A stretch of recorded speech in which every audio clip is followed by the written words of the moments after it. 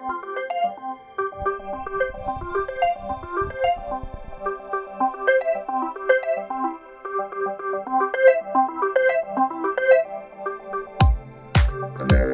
Uncovered.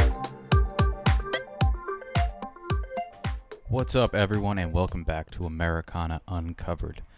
So, I want to apologize for the long delay that was not foreseen. I just ran into a lot of things I had to do, working a lot, and sorry I couldn't get you the episodes that we were originally supposed to get to you in that time frame. But anyway, we are back for episode 21. So last time we left off, we talked about the Rand McNally Road Atlases back in August, and now we're at the end of October, and it's been, like I said, a 2-month break, and hopefully we'll start rolling out some shows again and get back on track.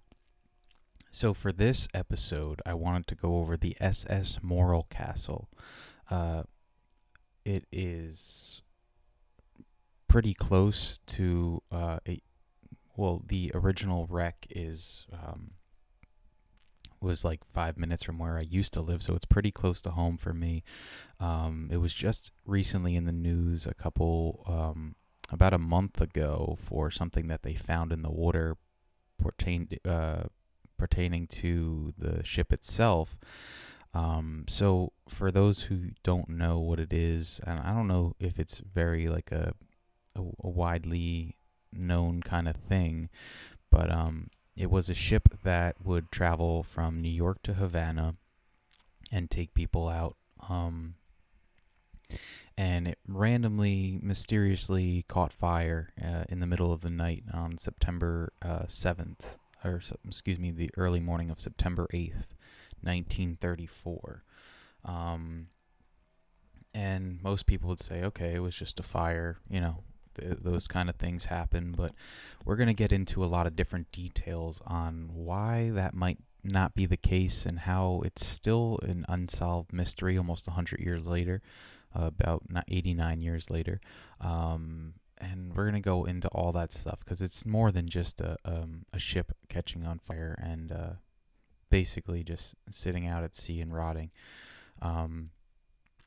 There's just more twists and turns to the story, and like I said, a lot of it is still uncovered, which is, the premise of this show. So we're going to get into all that, and, I hope you guys enjoy this one, and let's get into the SS Morro Castle.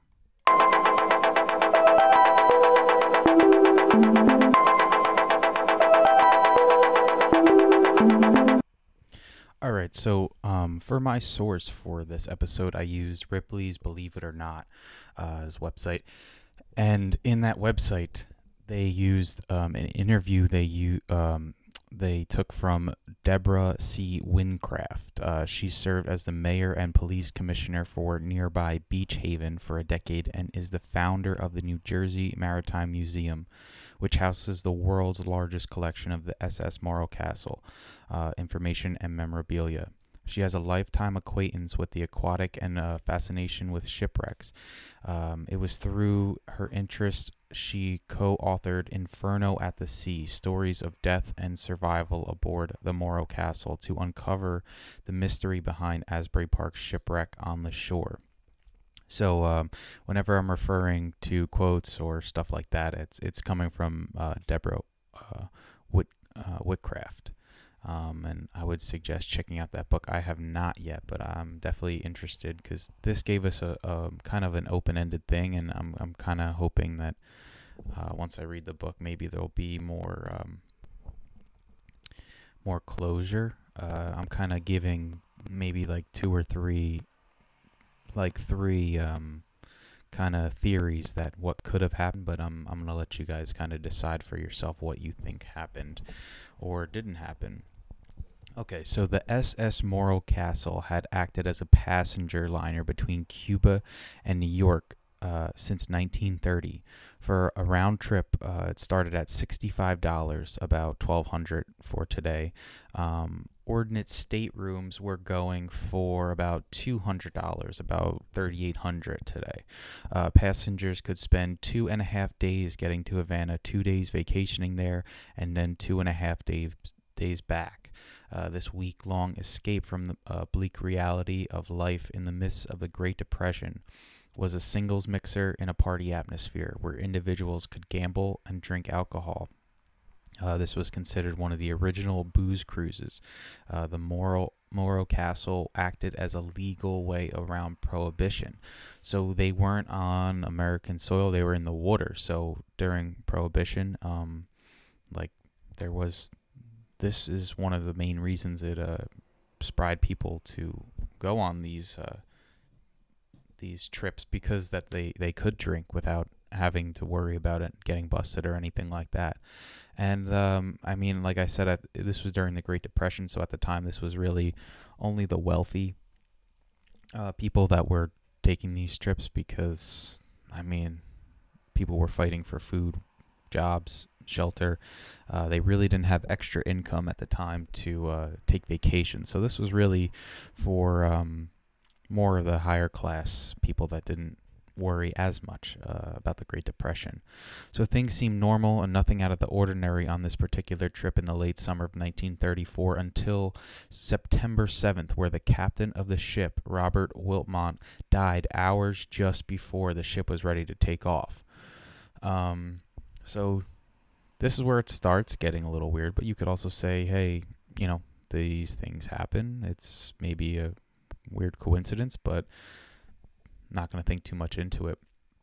It was stated that he had a heart attack, so they called upon William Worms to take control of the ship. And the only problem with that was Worms was wholly unqualified for the task at hand. Following the disaster, Worms and his members of his crew were convicted of willful negligence. These convictions would later be overturned. So we're going to find out a little bit more about Mr. Worms later on in the episode, but just keep that name in mind. Okay, so the fire started early in the early morning hours of September 8th, 1934, in the middle of a nor'easter. A fire broke out in the writer's room. And here comes Mr. Worms. He continued the ship at 18 knots or 20 miles per hour, which doesn't seem like much, but when you're navigating a ship into a nor'easter at 20 miles an hour, you also have all that wind blowing and helping the fire spread and build directly into those howling winds. That was just a recipe for disaster. Instead, he could have turned and changed directions, headed for the shore, cutting off at least half the wind supply, but he insisted on just going straight ahead and really adding fuel to the fire. Another unfortunate piece of information was that the ship was covered in oil-based paint, which led the fire to spread through the whole ship, along with heavily varnished furniture. It was a very upscale vessel. Like I said, most of these people were high class, so this was a kind of a high class vacation, like I said, so everything was decked out and unfortunately very flammable. So that did not help with the fire. The wind, them going into the storm, how fast they were going, the oil-based paint, and all the flammable furniture. So who's to say if he turned and went towards the shore, cutting off half the wind, if it would have still not been, a total disaster, but maybe they could have cut it in half and saved a lot more people. But it wasn't entirely on Worms, though he played a big part. The whole crew on the ship was also almost all unfit. It was during the Depression, so people often took jobs regardless what it was. They needed the money, so whether they were qualified or not, they made up most of the crew on the SS Morro Castle. So, at this point, I didn't think they had Indeed.com where they really took a deep dive into your resume. If you told them you worked on a ship before and you knew the ropes, they probably more or less took your word for it. And that was basically the the crew that was made up of the Morro Castle, a lot of these people had no idea what was going on. It was their first endeavor on working on a ship, and most people weren't even getting paid. They were just doing it for the food and the shelter. So, under the law, the captain must order an SOS. George Rogers was on the radio, was the radio operator of the ship, but he's not allowed to send an SOS out until he's ordered by the captain. And Worms claimed that he ordered the distress call immediately. Rogers says he didn't order it until 38 minutes after the fire was discovered. 38 minutes is a very long time for a ship to be on fire, especially in a nor'easter, like I said, with all those all that extra wind. So that's another kind of notch in the belt on what not to do when you're driving a ship, is not to drive into the nor'easter, but not to also wait almost 40 minutes until the fire is broken out to call for help. So let's see, so the fire hydrant system also was faulty, not creating enough pressure for the water, so the crew could not even attempt to fight the fire. So it's literally anything that you think can go wrong went wrong, and whether it was just a coincidence, which it doesn't seem like, or on purpose, this is something that's way too suspicious for me already at this point. But before we get even into this other stuff, you got the captain dying hours before. The captain that's taking over is driving into a nor'easter as he realizes a fire's going on. He takes 40 minutes to call out for help, and then on top of that, the fire hydrant system is faulty on the ship. So yeah, something's up. So in between trips, when the ship was not being used, the late Captain Wilmot instructed the crew to paint the ship from front to back to keep its prestige presence, and like an upscale ship is like I said. So when they went to go use the lifeboats when the ship was on fire, they couldn't move them because the chains that were holding them up were so solid with layers and layers of paint, it wouldn't budge. Witchcraft says it's like a comedy of errors. There were so many things done wrong here, you just can't make this stuff up. 6 out of the 12 life-saving boats were only able to be used, and you could see in the pictures they are still pinned up against the ship as it's in flames. So just adding insult to injury here. No requirements teaching people how to properly don life jackets or how to get to their muster zones for the lifeboat occurred, Witchcraft informed us, because Captain Wilmot was such a people pleaser. He never wanted to inconvenience passengers or even imply there could be a possibility that they would need to don these life jackets and jump overboard. So no one even knew what these were. As a result, many passengers were perished when they dropped into the water. There was a 30 to 50-foot drop. They had never been properly shown how to put on a life jacket or hold it against their chests. So the jacket came up, broke their necks, and they passed away. With others, it came off completely or rendered them unconscious, which put them face down in the water, which Whitcraft explains. There were so many things that could have done to not have this happen. And so many things that happened that defy any explanation. So that, like I said, these were high-class people. They didn't need a life jacket, and when they did and they broke their necks, maybe they wished they would have listened. Also, another part of this is with on this ship, there was rumors, and who knows if they're true or not, but a lot of this boat hid a lot of refugees from Cuba. So maybe that had a big part in that. Who knows?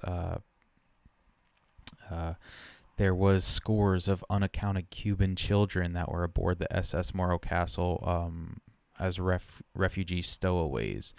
To the best of our ability to reconstruct the passenger and civil and crew list, it is to be estimated that they had approximately 620 people on the last fateful trip. The problem is that when the ship arrived in Cuba, there was tremendous amount of violence on the streets of Havana. People were being shot. You went at your own risk. The Cuban people, in a desperate attempt to get their kids away from violence that surrounded them, paid a crew member aboard the Morro Castle a couple dollars to smuggle their kids onto the ship. They made arrangements for their kids to be raised in boarding homes in New York City. When the ship met its fate, the first casualties of a disaster were these Cuban kids because they were put in unoccupied rooms, Wickraft explains. The crewmen essentially abandoned the passengers. Not all, but majority did. So there was, like I said, people wanted to get their kids out of Cuba. It was not a great time there, and to send them away. And who knows if the U.S. knew about this or didn't know about this, or, it's another twist in the story. There was so much secrecy about the Morro Castle, nobody would talk about it.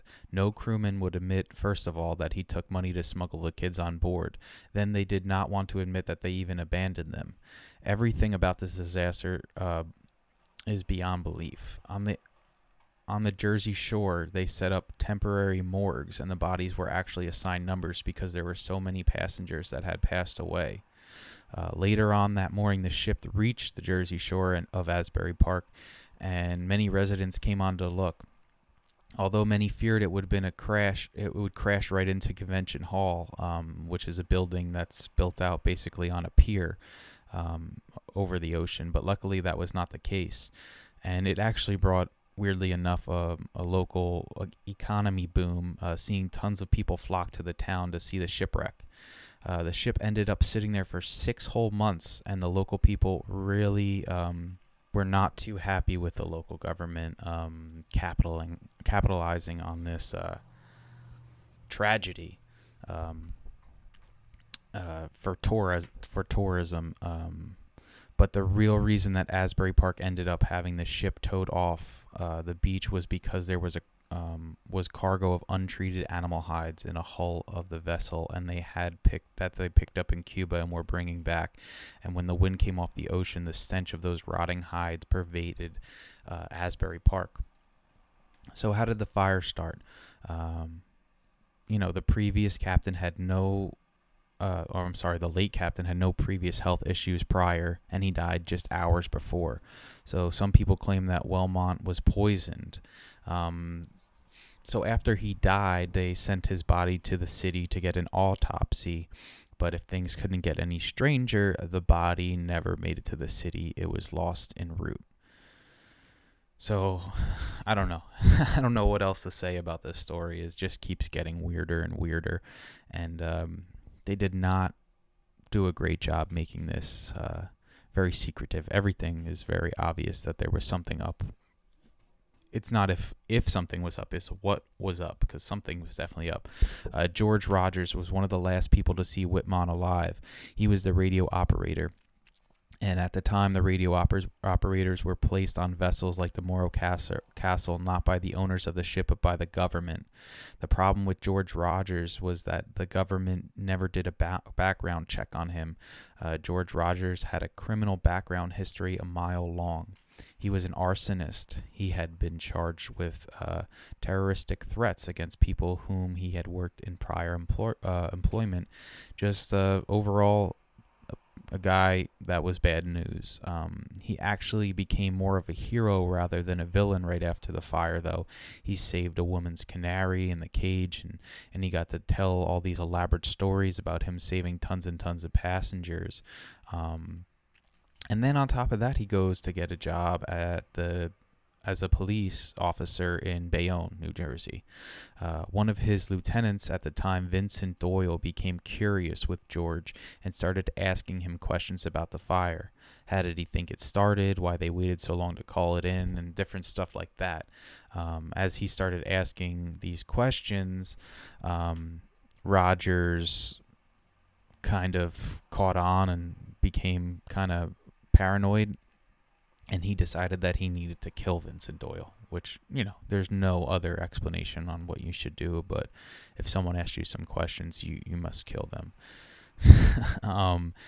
This guy, George Rogers, does not seem like a very stable man. But anyway, so he took an aquarium heater and made a bomb out of it. So he makes this bomb that's detonated by lifting the lid of an evidence box in Vincent Doyle's office. And it ripped his fingers off but did not kill him. The bomb wasn't strong enough. So they arrested George Rogers, and he went to prison for attempted murder of his superior officer. After being released from Trenton State Prison on good behavior, surprise, surprise, Rogers served in World War II before receiving dishonorable discharge over verbal and physical altercations with other crew members. Later, he would be sentenced again to prison, but life imprisonment after murdering William Hummel and his daughter Edith. Rogers owed money to Hummel, and instead of paying his loan, he chose to bludgeon them both to death. So just really stand-up guy, real salt of the earth kind of human being. He wound up passing away in Trenton State Prison, but he is only one of 2 inmates to ever have their files lost, which makes you think, did the government or any higher-up powers have a hand in this also? Because, one time you get away with something, okay. Then we appoint you to this ship and it catches fire. All right, no problem. Then you're a cop. Okay. Then you try to kill a cop. Okay, no problem. Then you get a dishonorable discharge. It just seemed like he knew that he could get away with anything. It's like the government or someone owed him something in a higher up position, and he was willing to do whatever. He was fine with doing whatever because he knew he wasn't going to get any real punishment to this. So there's another wrinkle in the story. There's admittedly a lot of mystery regarding the events surrounding the Morro Castle, Captain Wilmot's sudden death and the disappearance of his remains, the overturning of Captain Worm's and his other crew members' convictions, the lack of investigation into Rogers despite overwhelming suspicion of guilt by the FBI less than a week after the fire, in addition to the disregarding of his history of criminality, his strange death via brain hemorrhage in prison, and the disappearance of his file. So the SS Morro Castle cost $5.5 million to build, and most of that, or pretty much all of that, was paid by the U.S. government. So it is speculated that the Morro Castle was being used to transport arms and money to Cuba, Whitcraft explains. FDR was a supporter of Batista, so he was supplying millions of dollars and ammunition to the Cuban government, and they were shipped by the Morro Castle. Now, of course, the government denies this, yet I have plans of the Morro Castle ship that shows these munitions where these munitions were stored. So why would they show the plans of the storage facilities for guns and munitions from New York to Havana, Cuba, if they did not carry them? Fulgencio Batista led a successful coup of Cuba in 1933, which saw him act as the first puppet master of the country until his presidency in 1940.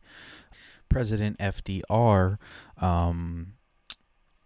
was an admitted supporter of Batista and immediately recognized the regime as legitimate, despite a proclamation made in 1922 to prevent the sale of arms to Cuba, which reinforced FDR's good neighbor policy of the non-intervention behind closed doors. It was the norm for the United States to frequently weigh their hands in various Latin American politics. So, like I said, in the midst of the Great Depression, where people had no food, no jobs, no places to go, America is sending Cuba millions of dollars, not to mention the $5.5 million they already spent on building the ship to get them the goods. Instead of running the risk of having crew members come out and tell the truth, they either offed them or made deals with them, just like George Rogers. So, who knows if a lot of people lived on the ship itself before it burned, who would come out and say stuff. I could see this happening with George Rogers, and that's why he had free reign to murder and kill whoever he wanted, because he had a huge secret that the government did not want anyone to know. So if you look at the pictures of the crewmen who were indicted and found guilty of a whole host of felony charges, abandonment, failure to hold safety drills, and all that stuff, they're all standing there with smiles. Right after they were indicted and sentenced, FDR overturned all their sentences, and they knew that was going to happen.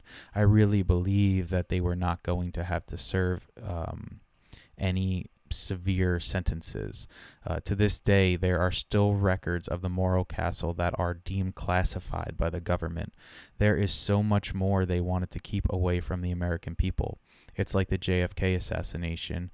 I think that there is so much more that the American people will never know and that will never be disclosed. And I think that the people, especially of the families of the ill-fated passengers, deserve to know what really happened.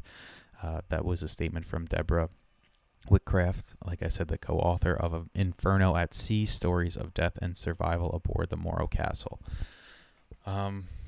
So I'm not going to... There's a bunch of conspiracies that you could think. I'm not going to say which one I believe in, but you could decide that for yourself. But whatever one you believe in, there's something up with this ship. And for those poor Cuban children, I'm sure some of these innocent passengers, they had to kind of just deal with the result of the government being shady and FDR making under-the-table deals with Cuba and not wanting his country to find out. So it's just a strange story. I don't know if it's that popular. I mean, I've heard of it before. I never really went that much in depth of it. I would suggest reading the book, Inferno at Sea. There's a few, I think there's a PBS documentary about it, maybe goes a little more in depth and has a little more facts than kind of conspiracy ideas that I gave you guys. But like I said, I got this idea because just last month in September, they pulled up a 5-ton anchor out of the water in Point Pleasant, New Jersey, which is right down the coast. New Jersey, they found through extensive research that this anchor belonged to the Morro Castle. So 89 years later, they're finding still things left over from this ship, it's very eerie. But I posted some pictures or a reel of the pictures of the ship. You could see it on the coast of the Asbury Park boardwalk with it just in flames there, and then it's sitting there for months on end, 6 months before it was taken out. And it's just a eerie... I know you could find a bunch of postcards about it and stuff, but I just thought it was a pretty interesting topic, and another one of these government cover-up conspiracies kind of deals. So let me know what you guys believe happened to the ship. Arson, accident, government who was trying to hide their shady deal. Yeah, let me know. You can follow me at Americana_uncovered on Instagram, or you could email me at americanauncovered@gmail.com. Let me know what you guys thought of this episode. Hopefully we'll be back on track with some normal release dates and not take another 2 months off, but who knows? I'm just kidding. We're going to get some more episodes going. And like I said, I used ripley's.com/weirdness/news/Morro Castle shipwreck if you guys want to read more in detail in that article. Hope you guys enjoyed, and I'll see you guys soon. Take care.